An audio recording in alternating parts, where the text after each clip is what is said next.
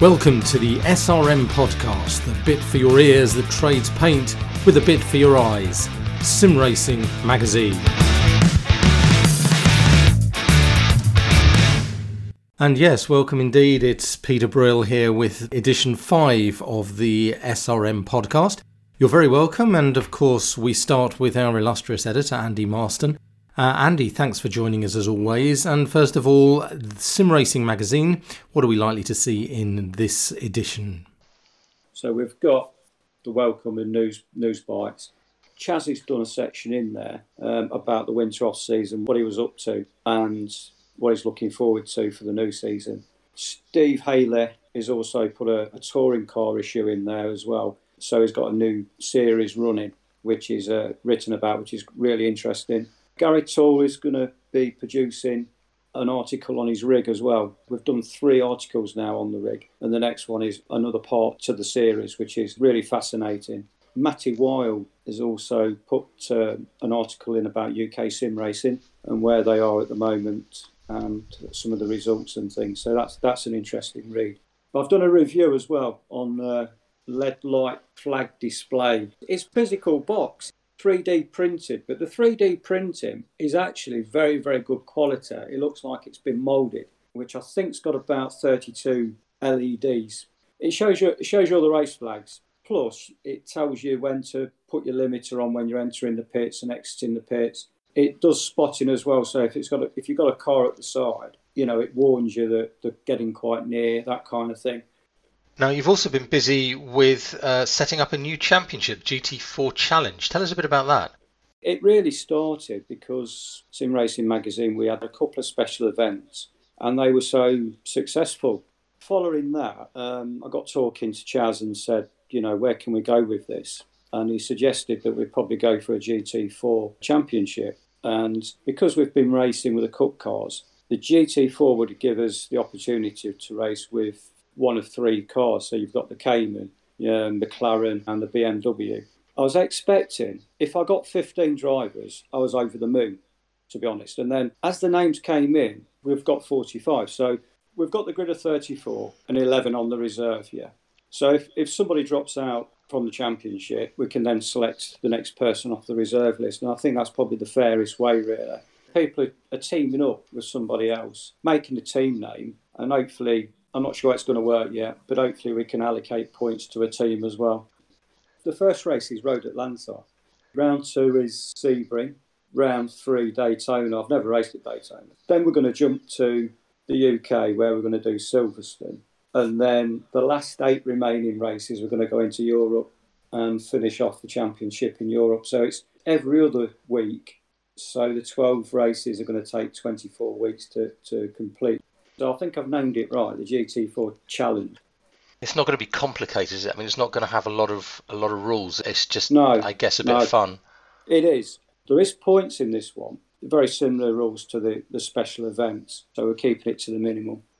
And we'll be finding out more from Andy about how the first race at Road Atlanta went on at the end of the podcast. But one of the really big things about setting up this particular GT4 challenge is that, of course, we have the help of Chaz Draycott, who many of you have heard commentating on all kinds of championships, but in particular the Porsche GB Challenge series over the last 2 or 3 years. And I had the chance to catch up with Chaz, and although he writes about his full season in the Sim Racing Magazine itself, I asked him what kind of start he'd had to the year.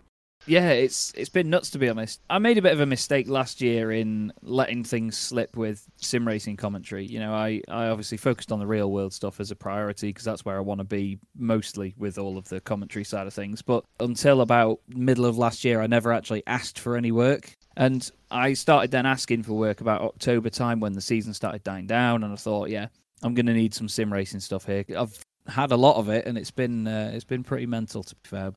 Have you always enjoyed motorsport from behind the microphone, or did you start behind the wheel? How did it all start? I grew up watching Formula One with my dad. The first race I ever remember watching, I think, was the 1996 Australian Grand Prix, where Hill and Villeneuve had that epic fight near the end in the 2 Williams. Even growing up, when I was playing with like toy cars and stuff on your bed as you do and making these little races, I would always narrate it in some way. I always came up with like plans when I was a kid to make races based on chance instead of me deciding, oh, this guy's going to win, making my own storylines, rolling dice even to determine what happens, stuff like that. I appreciated commentary. I grew up listening to Charlie Cox, Murray Walker, Martin Brundle, even John Watson as well, who I think still to this day is one of the best commentators you'll ever hear because he just says it how it is. Got a chance with Apex Racing TV on iRacing years ago when I saw how their broadcasts work, and it's safe to say it's blossomed a little bit up to this point. Do you remember your first commentary? I do, yes. It was the BSR MX-5 Winter Series at Watkins Glen, and I was working alongside Andrew Woodhouse and Alex Simpson of Apex Racing TV, who I have always looked up to, and to work with them straight off the bat was pretty amazing. My first real-world commentary was I did 2 races as part of a race weekend at Alton Park, my local circuit, where I was just shadowing another guy. I think his name was Clive Woodward. And on air, he called me like his novice accomplice or something like that. And I saw red. I hated that. But it was clearly just the opinion of one guy that thought he knew it all. And yeah, I've progressed since then. But I've not actually seen or worked with Clive since then. But it'd be funny to see him again and see what he thought now. How did it develop from there? What happened from those early days? 90% of it was sim. I always wanted to do real world stuff, but without sounding big-headed, I instantly just got a lot of really high praise from people about my style of doing it. There was always the same feedback, and I still get it now. More and more people seem to enjoy what I did. I met more and more friends that were involved in real world motorsport. My good friend Mark Fletcher got me an opportunity with the Sports 2000 Championships here in the UK, and I was their series commentator for 2020. I met David Addison online through lockdown. We met up, had a few chats, and he's been the real help for my career. He's got me so many opportunities, and I can't ever thank him enough. And then the real sort of massive moment that gave me the leap to go and do it full time was doing the Nürburgring 24 hours in 2020 and actually going out to the Nürburgring to do it. It was an unreal opportunity at a time where I really didn't feel like I deserved it. It came out of the blue, really did. And you set up your own business now on the back of this? Yes, I did set it up originally because I was starting to do a lot of media work in different ways because I do video editing and photography within the Sims as well, and I can do social media for people. I've just basically registered to be self-employed, just as Chaz Draycott Media. Stupidly enough for me, and in a very scary way, my own fate is in my own hands.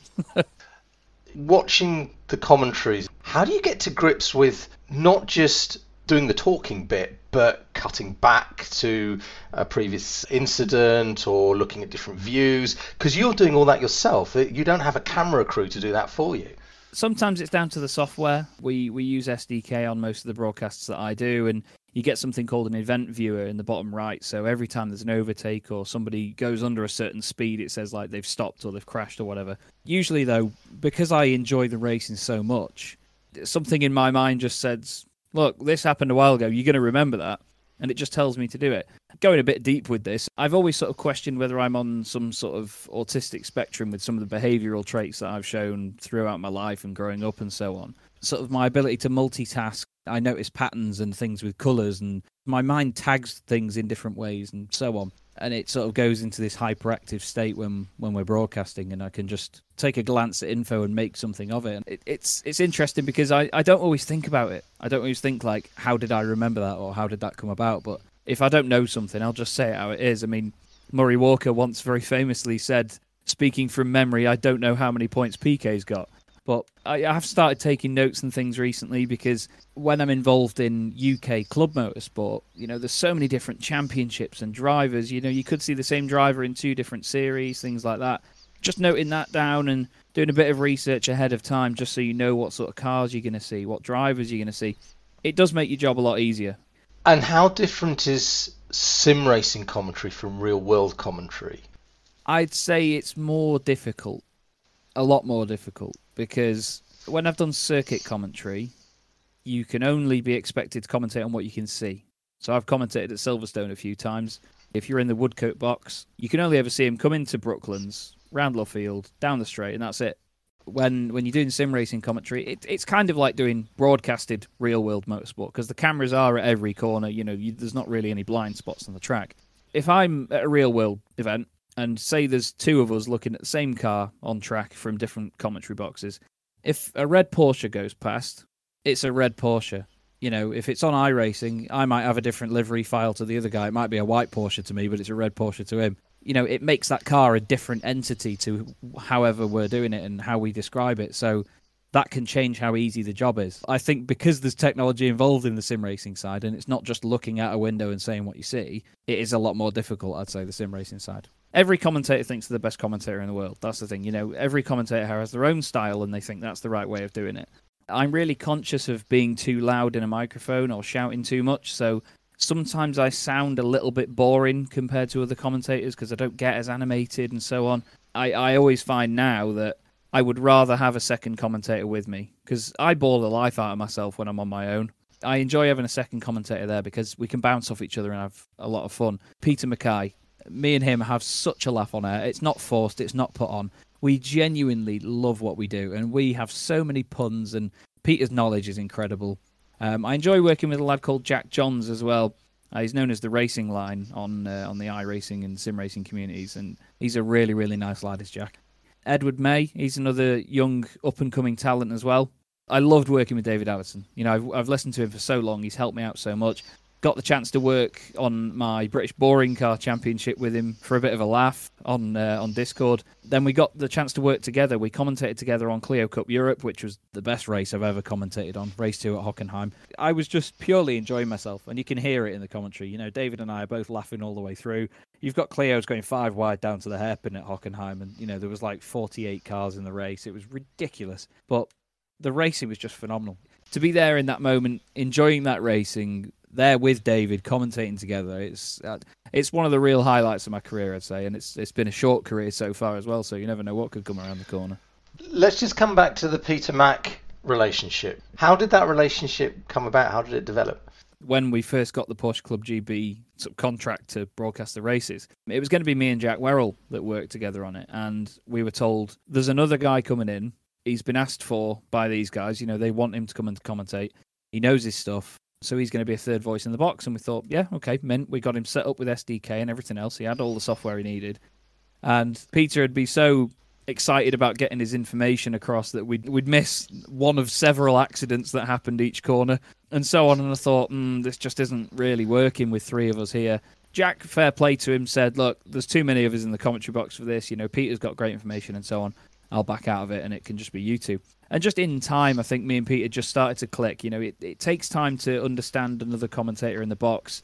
The banter that he has with it, based on his knowledge of stuff, it's just so much fun because when you're commentating, it's not just about fact reading and telling people what they're looking at. You've got to be entertaining as well. And I think Peter and I have got a similar approach to that, so it just clicks. Finally, Chaz, 2022, just briefly, what have you got on the stocks? What are you looking forward to? What's next? Well, I'm happy to say I'm back with the FIA European Truck Racing Championship. I go to Misano in Italy with them in May, and I'm sure they're going to get me very, very drunk again like they did last year. I've got a few UK club dates so far, but to be honest, I didn't find out about most of my dates last year until the 1st of March. A lot of the opportunities came to me last year, so I'm just going to see where we're at, but most excited for the trucks. Well, he may be looking forward to commentating on truck racing, but one of the things he certainly enjoyed was the first round of the SRM Magazine GT4 Challenge. Now, earlier on in the podcast, you'll have heard editor Andy Marston talking about how the challenge was set up. And of course, now we've had the first race at Road Atlanta. So, Andy, how did it all go? Well, the race was incredible, to be quite honest. There was 31 drivers on the grid for this first race, which is just outstanding. So we had the hour practice, 30 minutes was the qualifying round, and it was a full hour race. So we had a rolling start, and it was just incredible. It was lap after lap of clean racing. It's worth looking back. It was so close, bumper to bumper, for many, many laps. So it was really, really good. I was expecting people to be going slower at the beginning, just to get the tyres up to temperature, but it was a sprint race right from the go. It was so tiring as well. After the hour, I was completely shattered, and I came in like 26. So, hats off to the top guys up there. They did a great job. We set the fuel this time at 40%. So what we did was we had 2 pit stops rather than 3. Some people took tyres, some people took tyres and fuel, some people just took fuel. I mean, how did that work? Because it's quite different from the championships we normally race in, isn't it? It is. Some people did take tyres, some drivers did. I didn't. I wanted to spend the least amount of time stopped in the pits, so I just went with my old tyres. Unfortunately, when I did pit on the first one, I overshot my pit crew, so I lost about 40 seconds trying to get back into position. But towards the end of the race, I wish I probably took some tyres on the second pit stop. I think the McLaren is pretty heavy going on front end. I could feel my tyres had gone away, really, so I was losing seconds a lap. So, yeah, because we're not used to doing pit stops, I think that's something I've sort of concentrate on. And what about the overall results? Was it as expected? What was the outcome? Oh, well, right from the go, Simon Povey led like he did in the last two events. And then Mark Baxter-Jones got by Simon to take the win. So that's 3 wins now for Mark Baxter-Jones. He won both special events and has also won the first round of this challenge, this championship. So well done to Mark. Simon came in second and Johnny Elia came in third place. So, great racing by those 3 guys. And what sort of feedback have you had from everyone that took part? We've had some fantastic feedback from all the drivers. Everyone's looking forward to the next race, which is on the 15th of March, and that's going to be Sebring. So a total different track to Road Atlanta. And how's that mixture of GT cars worked? Has it been a success, do you think? From the first race, yeah, it's gone better than I thought. There was a mixture right the way through. Obviously, there's more Porsches taken to the grid, but actually the first 2 on the first row were Porsches, and then behind that there was 2 McLarens. And we've got the BMWs in there as well amongst the mix of the Porsches. Yeah, it was good. It was entertaining. It was great to race with other makes of vehicle. I must thank the sponsors for the championship because, I'll be honest, without them, it'd never get started, really. So I just wanted to thank Blinds to Go, Crockery Direct, Oris Digital, Midas Simulation and Shark E-Bikes. Absolutely great guys. They've given me loads of support. And again, it wouldn't have been possible without them. Just wanted to thank as well Steve Haley from DMA, Digital Motor Art, for providing some of the imagery and doing a top job of it. I assume that if it's successful, you'll do another season. Absolutely. I think we're going to do the GT4s for this season, see how it goes, and then go from there. I don't know if it'd be another GT4 series. It might be something totally different. So we could have Mazdas one week and then, Porsches the next, that kind of thing. And any final message for all readers and listeners of the magazine and the podcast? Just keep supporting us. Thank you for the support. I get a lot of messages now, not just from drivers, but from people who actually read the magazine, listen to the podcast, and they send me messages and loads of support. I just wanted to thank everybody for everything, for supporting us. And that's it for this edition of the Sim Racing Magazine podcast. Thanks as always to magazine editor Andy Marston. And you can listen to the podcast anytime on Anchor FM, Spotify, Apple, Google Podcasts, and of course all good podcast apps near you. So thanks for your company, and until the next edition, this is Peter Brill wishing you fun racing, whatever you're driving and wherever you're driving it. Thanks for listening.